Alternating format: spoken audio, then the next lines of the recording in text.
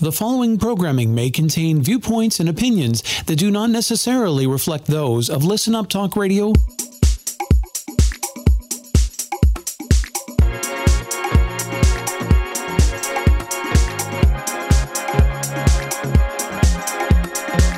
Welcome to RealEstateTorontoRadio.com, the weekly show about buying and selling real estate in the Greater Toronto Area, and sometimes beyond, with Aura Ross of the Mulholland Ross Real Estate Group. 30 minutes of hot topics and indispensable advice from experienced professionals that work for you.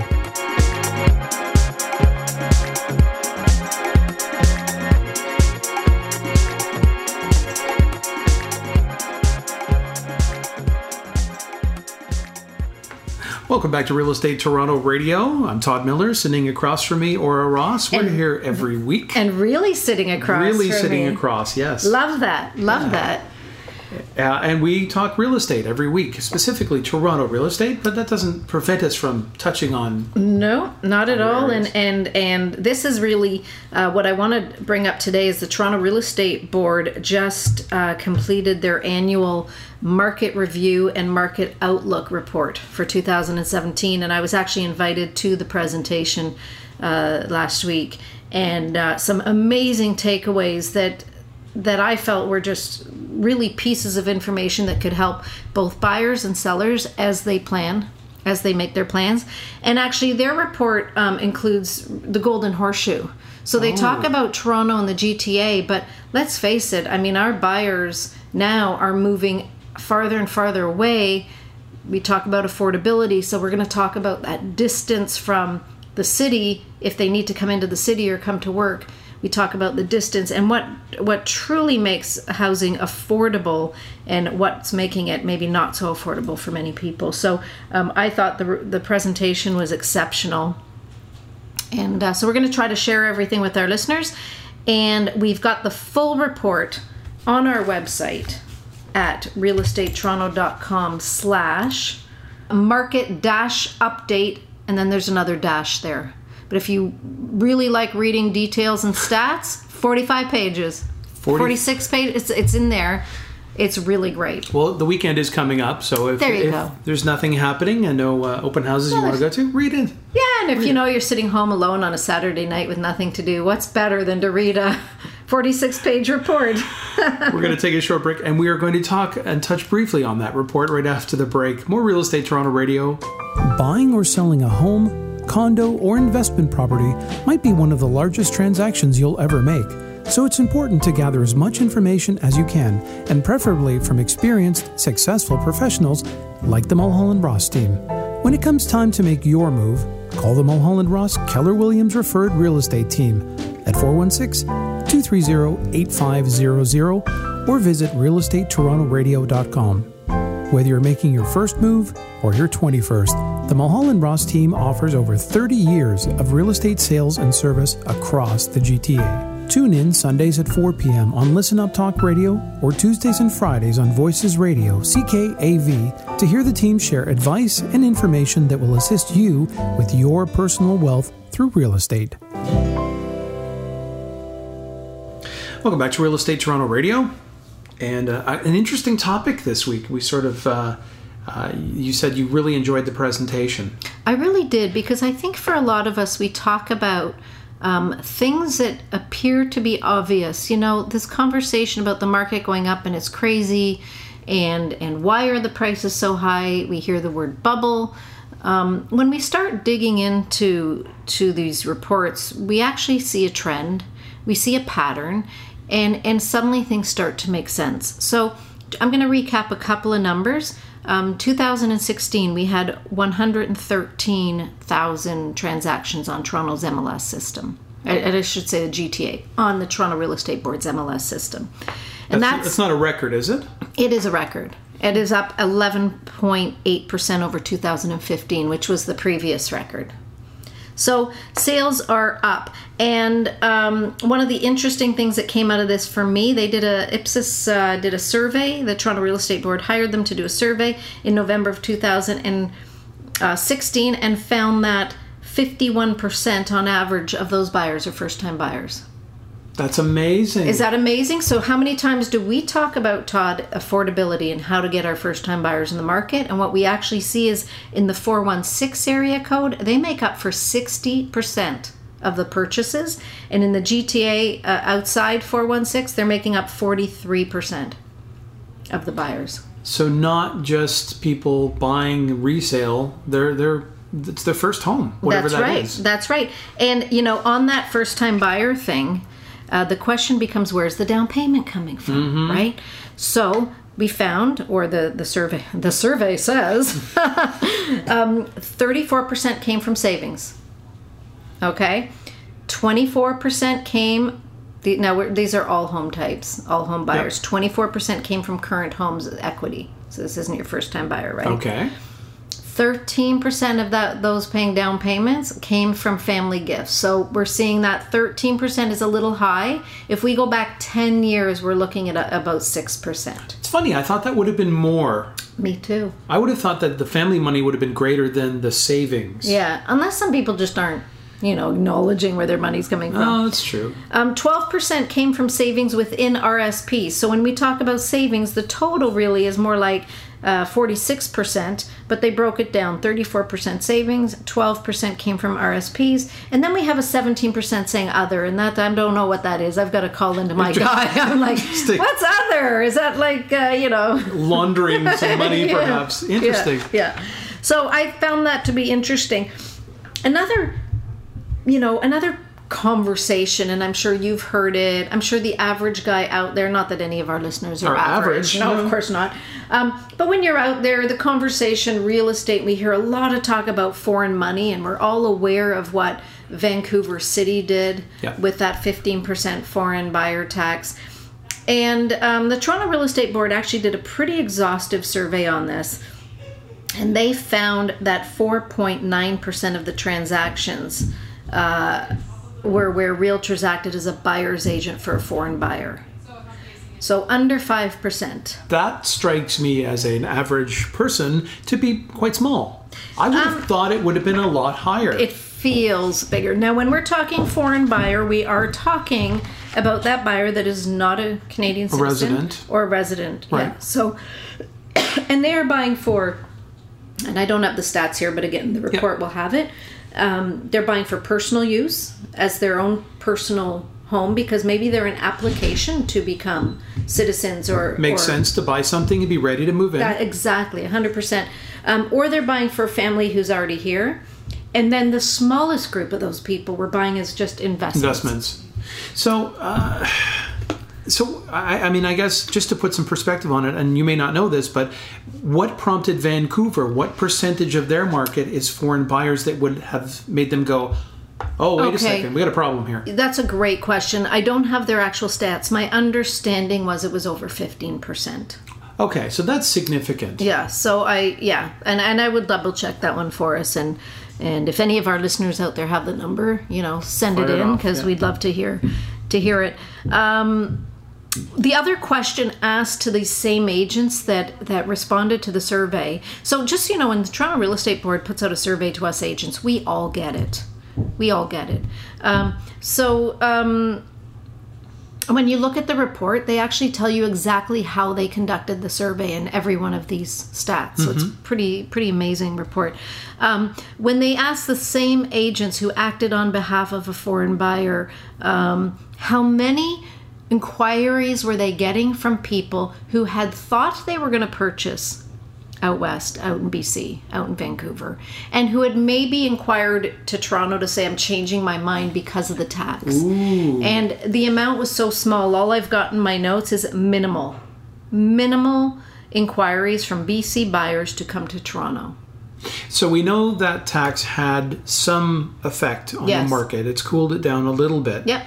But there weren't many that looked at that and then came back here. So it wasn't not yet. It didn't dissuade anyone from purchasing. What we know is minimal. And so the question is will this year might show a different result from that because that was just last year. That was just what, 6 so months what ago would or we something. see? We would see that 4.9 increase a bit, or we would say more people if they do another survey saying, yeah, I was going to, but... That's right. Okay. We'll see. Or I sold out there and took the funds here. Because really, Vancouver's still much higher price than Toronto. So with all this, oh my gosh, their market's going down, they're still higher than us. Their price point's still higher. So take their equity and come to Ontario. Yeah. So we'll see. This year will be an interesting year.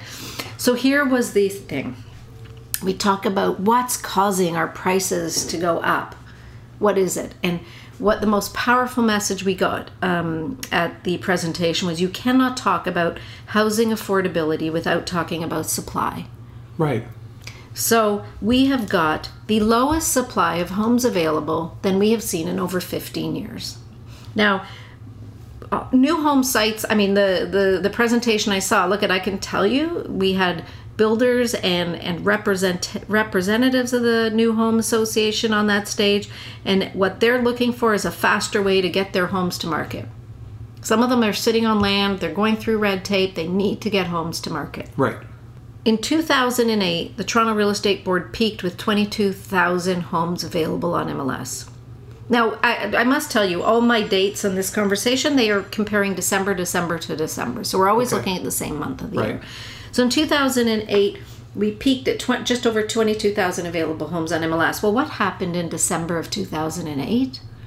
That was the year we felt that, 10 to, I'm going to say 20% in some areas, we felt that pull down in prices.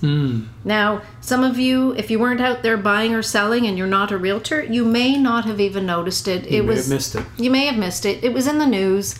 But we came out of it so quickly that it almost, just when people started acknowledging what was going on, it was too late. We were climbing out of it. Yeah. So in 2009 to 2014, in December's, our listings hovered around 11 to 13,000 available homes on MLS. Okay. And we saw that normal climb in the market, that 3 to 5% climb in the market. 2015 was the first year we felt that double-digit increase, and our listings dropped to under 10,000. Wow. And in just this last month, our listings hovered below 5,000. That is, so 5,000 available properties. Yeah. Now keep in mind, now I don't have all these numbers written down. The conversation was so fast, and actually I had to stop and listen. I was taking notes so fast and I had to stop and listen. But again, it's in this amazing report that's on our website. With 100,000 people coming into Ontario every year, and it has and it will continue. Yeah. And 30,000 of them come to the Toronto area. Okay? So the question is how many homes and places of living is Toronto creating every year to house these people? And I'm telling you, the math doesn't add up. No. That's what it is. So we've got this constant demand. In fact, the study went even farther to say that for us to maintain a balanced market and stop being such a seller's market and actually turn into what we call a balanced market, right, which I've only seen a couple of times in my career, and they don't last long. Have you seen a unicorn as well? Yeah, only a couple times. We need 55,000 more listings on MLS at any given time. 55,000. To actually create what they call a balanced market. So from 5 to 55. Yeah. So when we talk about what makes a buyer's market, what makes a seller's market, there is a term out there, we call it the absorption rate. The idea being, right now, if we have 5,000 homes available on MLS, based on the past activity of how many homes sell every month, and assuming no more listings come on the market, what we've got is all we've got. How long will it take to sell them out based on the exact same pattern we've seen? And right now it would take about 31 days to sell everything on the inventory. So I think right now we're in February. We're probably sitting, I don't even know this month's numbers, but we're over 5. That was December. So we're climbing over 5. So it would take 31 days to sell everything. So that's the absorption rate is 1 month. Now, to create a balanced market, they say we need to be between 4 to 6 months supply of inventory on the market at any given time to actually create that balance where the number of buyers balances with the number of sellers and neither party is under undue pressure. Right. Right? So, of course, this changes slightly from region to region, right? So when we're talking in very generalities across the GTA and the Golden Horseshoe area, actually. So I thought this was very eye-opening. We've been blaming a lot of things on this market. We've been blaming all this foreign money coming in, low interest rates, which of course help, right? Yeah. Affordable money, all this stuff. But really what it comes down to is a lack of supply for the people that need to buy homes. So when a great listing comes on MLS and you've been waiting for it for 2 months and you're the family and you want that school district, you just got to know there's probably 3 to 5 other families waiting for that same property. And in some cases, there's 20 families waiting for what's coming on the market. And that's what causes those bidding wars and multiple offers. Hallelujah. Yeah. There you go. So it's so when they say, you know, we've got to stop this and stop that, and agents are pushing the market up, and you know, I just have to look at the facts, and the facts are the facts, and this report just spells it out so nicely. So here's, you know, well, why is the supply so low? Well, Todd, I wanted to ask that, but okay, well, go ahead, ask. Why is the supply so low, Aura? Well, Todd, what's also happened is people living in their homes that would like to make the move up, or would like a little more space, or would like that newer home, they're finding that the cost of moving within their same neighborhood, and often, you know, families want the same school district, right, or the same neighbors, the cost to move in their same neighborhood is just too high. So they're opting to renovate instead. Double land transfer tax, moving expenses, lawyer fees. The whole thing. Yeah. And I would say the biggest, you know, again, more surveys were done. The biggest reason people would opt to renovate, we've got cost on one side, and the other side is I want to stay in my neighborhood. So it's that cost of staying in the neighborhood. The idea of moving to a less expensive neighborhood, I mean, I could tell you our last year, just about everyone we sold for moved to a less expensive neighborhood. You know, their idea was, I'm going to put a little money aside for a rainy day. So the renovation. So here was another interesting piece. Do we have time for it? We have a minute left, yeah. Okay. Here's the other interesting piece. When you have a little 2-bedroom bungalow and you decide, I'm going to put that second floor on and renovate it, and I've turned my little 900 square foot bungalow into an 1,800 square foot 2-story 4-bedroom home, not only have you taken your little bungalow off the market, it is not available. Yeah. But it will never become available because it will never be a little 2-bedroom bungalow. Yes. You've actually removed stock from one type the market. Of stock. That's right. And not just for today, but forever. Because unless you decide, hey, I'm going to take that second floor off, I want my bungalow again. You've now removed that as an option forever. That was another interesting piece, because the question is always, what will people buy in the future? How can people enter in the future? And again, that might not be an affordability question. That might be an availability question. How many little 2-bedroom bungalows are even going to be available for our first-time buyers if we keep tearing them down and building new, or adding up? Right, or adding, you know, a back part on, or a sunroom, or whatever else. We're just removing first-time buyer options completely, and that was another interesting point. So 2 things in closing. One, an observation, and one, a stat that is burned into my brain. The observation is, and we talked about it, but I want to just clarify, if there's no new building going on, the only potential inventory is what people are currently living in. And if they're not moving, there's no inventory, or there's lower inventory. That's right. Okay. And look, in the new building going on in the city of Toronto, it's high-rise. We know that. High-rise townhouse. Or infill. Stacked. Yeah. But it's usually one house coming down for one house to go up. Right. Sometimes we see one house go down, 2 houses go up, but it's not widespread like that. Okay. So really, our new home development is out of the city of Toronto. So that talks about what we'll segue right into after the commercial. And the last stat is, of those 5,000 homes that are currently in inventory, 5,500, there are 44,000 listed agents, are there not, in the city of Toronto? 49,000. 49,000. Yeah.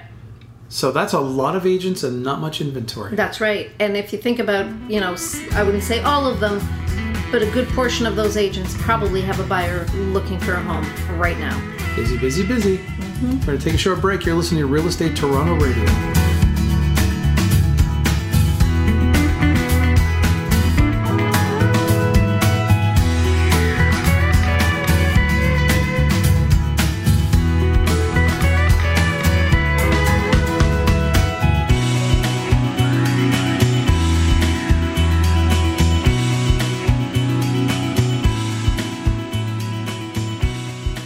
Welcome back to Real Estate Toronto Radio, and we're discussing the Toronto market.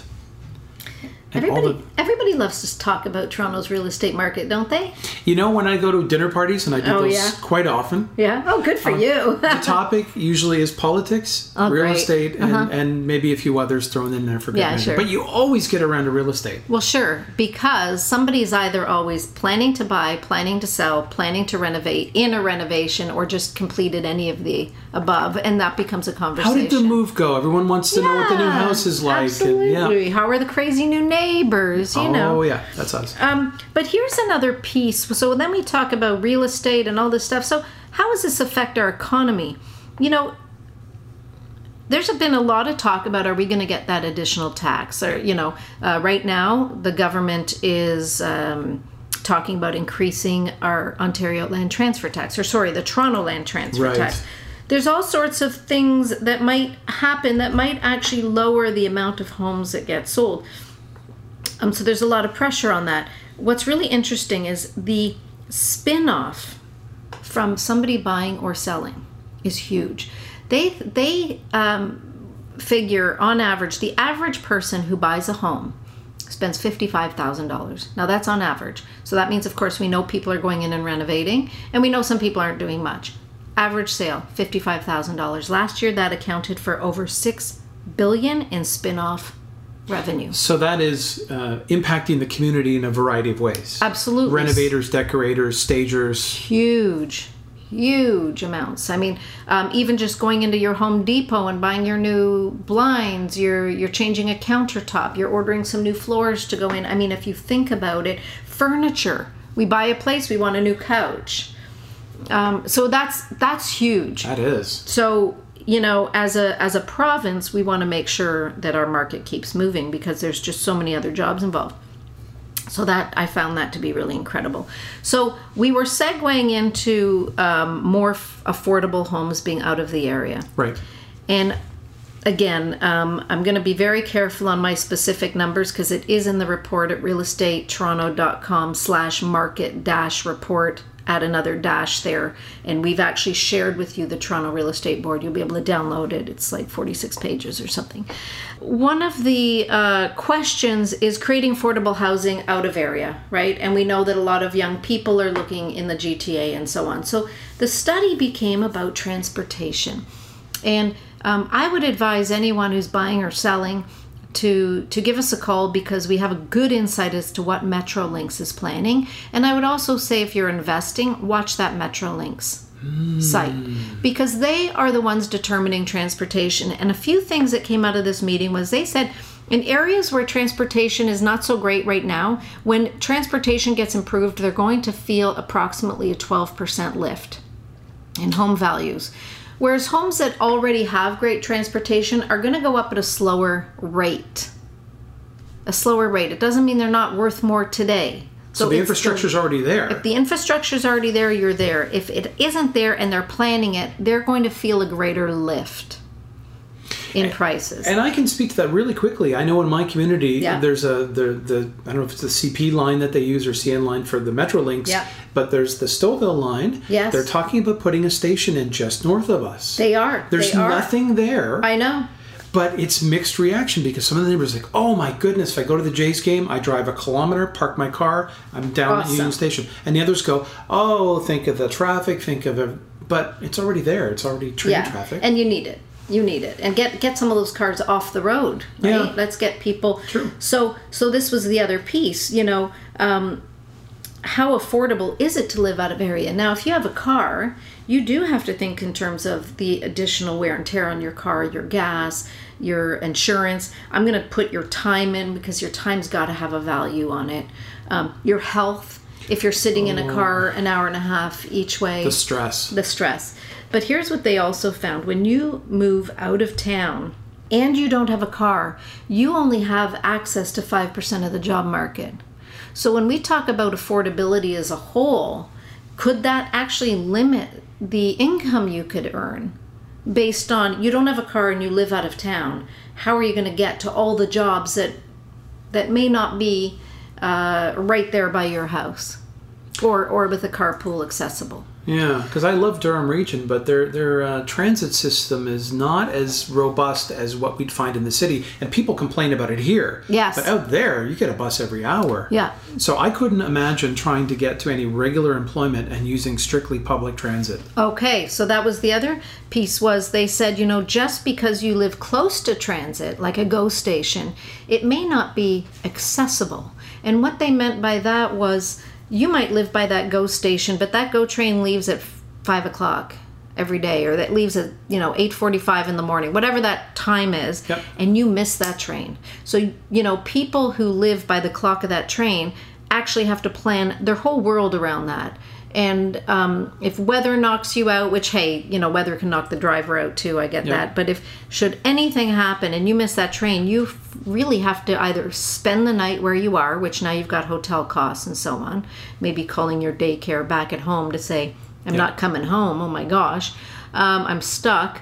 Or you're taking those $200 cab rides home because you just have to get your child from daycare, right? Mm-hmm. And you've missed your train. So again, in the report, more details, but I found that to be very interesting. And I know when we talk to our clients who are looking to move out of area, we ask a lot of these questions. They just are natural to us to think through every what if on their behalf so that they can be very clear on what life might look like living out of the city if they still have to come into the city. It's funny because I know in my limited experience, people tend to downplay the emotional, physical, physiological toll it takes. They're looking at dollars and cents. I'm going to move out here and I'm going to buy a bigger house and I'm going to make money here and that's the end of it. And then once they start hitting that road every morning at 6:15 or waiting for a GO train, they go, oh my God. Or suddenly realizing they're not getting to their kids till 7. Right. Because it's missing the family dinners. Yeah. So there is, you're right. There's so much more. And the actual mortgage amount payment is isn't the one and only cost to take into consideration. So I think that's the big thing. Now, if you've got alternative hours, if you've got a car, if you are semi-retired, any of those things, work for yourself, whatever, obviously you have way more options. But for the guy who has to come in 4 to 6 times a week, these are just things you want to take into consideration. And what I loved about listening to all the speakers this week was that this is top of their list. It is about making transportation accessible to as many people as possible. So yes, actually, there was a list. They flashed up a list, and I'm not sure if it's actually in the report. I have to go through it again. And it talked about some of the areas that are going to see the biggest changes to accessibility due to transportation going in. And can you guess what was on the top of the list? In terms of an area? Yeah. Oh, there's so many. I know.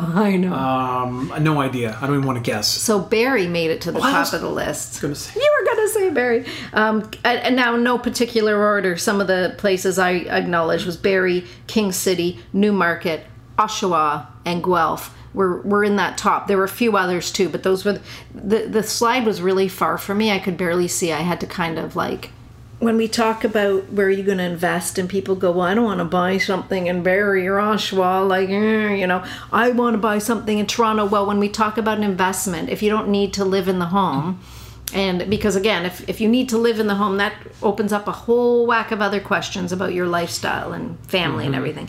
But if you're talking strictly investment, for me, it was like a big light shone down from the heavens and said, or if you're investing, here's where you might want to consider. Mm-hmm. And so I'd love to share that with anybody who's talking about investing, because it's not just these areas, it's where in those little cities would it be really wise. And it isn't just about appreciation of land, but when you're talking investment, is where is a good spot where you'll get great tenants, because your tenants need transportation.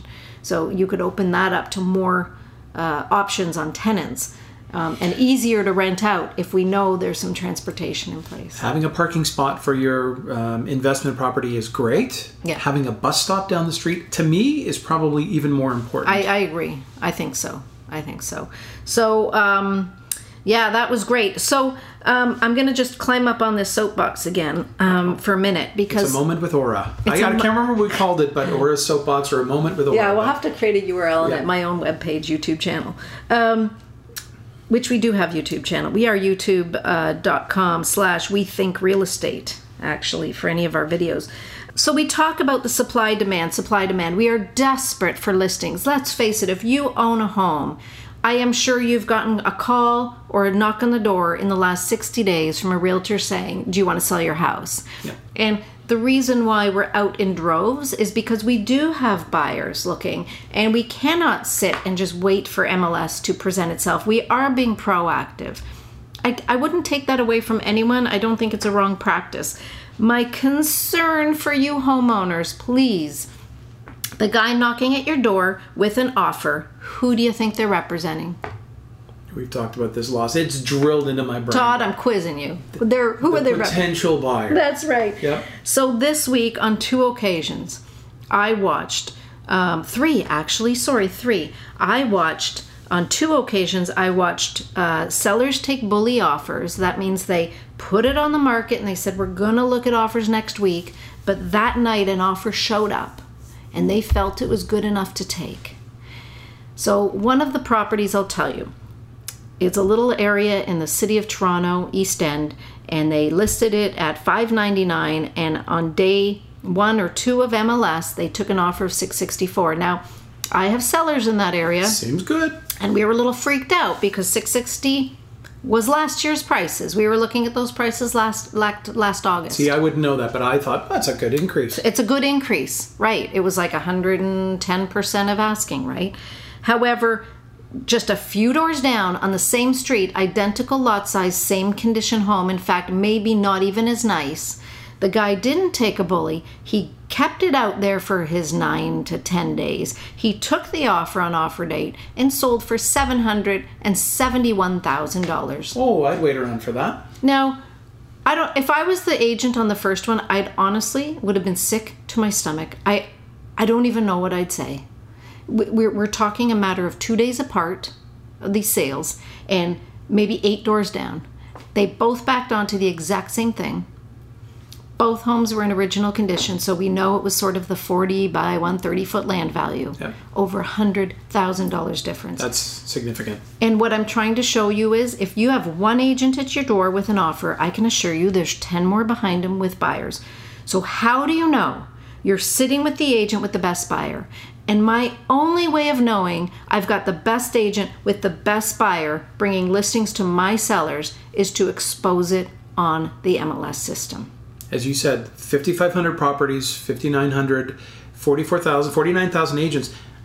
It stands to me that it is in your best interest to do that. To go to market. And not take the first offer. So here in North York, we had an agent put something on his Facebook page saying coming soon. Nice. Nobody liked it. Nobody saw it. And 2 days later, he's boasting about getting 111% of the asking price. The sign went up the day he sold it, and it said exclusive sold. So when we talk about absolutely zero exposure, and I could tell you again, it was a 60-foot lot. It sold for just a little bit over what a 40-foot lot sold for last fall. Our buyers are freaking out. I don't know why this agent's bragging about it, because I think pretty quickly he's going to realize that might not have been the wisest thing for his seller to do. I get all verklempt on this. There are so many people looking for real estate right now. To not expose it, I'm just telling you, you're leaving money on the table. Drives me nuts. Homes are selling for great prices. You might say, oh yeah, but 1.8, 1.9, what's the difference? The numbers are so high anyway. So then I pose the question, how long does it take you to save $100,000 or $200,000 after taxes and put that in your bank? Yeah. And if it's anything less than, more than a week, then why wouldn't you take that week and expose it to the market to get that money? You couldn't make that money in a week. Yeah. If I said, maybe illegally. If I said to you, Todd, listen, if you do me a favor, if you let me walk into your house every day for a week with strangers, I'm going to put $200,000 in your pocket, or I'm going to put $100,000 in your pocket, or hey, Todd, why don't you and your family move to the hotel for a week? Give me a week. Go stay at a hotel. I want to pay you $100,000 to stay at a hotel. Because let's start putting these numbers into perspective. It just breaks my heart. So while we're in the hottest market with the lowest inventory and the largest demand for real estate, I beg you, expose your home on real estate. Yep. On MLS. And if you're confused, if you have questions, if you're not sure, just call us. Okay. There's no obligation. There's no cost. And I think you have many responsibilities when you list someone's house, but the two big ones for me are selling it in the quickest amount of time and getting the most amount of money. And I sort of see those as a scale. They could be balanced unless one, you get a lot of money and it takes a lot longer to sell. But that's your job, is to sort of guide the client through that right, seesaw. Because I'm supposed to represent their highest and best interests. Right. And so you can say to me, but Aura, listen, honestly, just give me that offer. Look, it is ultimately your choice. Yep. But I would be failing in my duties if I didn't sit down and go, Todd, before we do that, I need you to understand what the numbers look like. Yep. I need you to understand the demand out there. And I know it might be a few days of hassle. I get it. And you know what? Maybe you stay with family for a few days if that's upsetting or whatever. But for you to make this decision, I need you to acknowledge that I've warned you on this. Yeah. Because it's just breaking my heart. And the realtors that are out there thinking that they're so smart selling exclusively, and when I say exclusively, and you didn't even put up a sign, send out notes to the local agents that you had it. What you literally did was you told no one but your 1 or 2 buyers. Then, I'm sorry. I don't even know what to say. I'm speechless. I dropped the mic. I walked away. I'm upset. Hopefully you can recover for next week. Absolutely. Anything in closing? Just take a look at this report, realestatettoronto.com/market-report/ or give us a call, 416-230-8500, because now more than ever, you want the information to make the best choices for your family. We thank you for listening to A Moment with Aura. We shall be back next week. More realestatettorontoradio.com.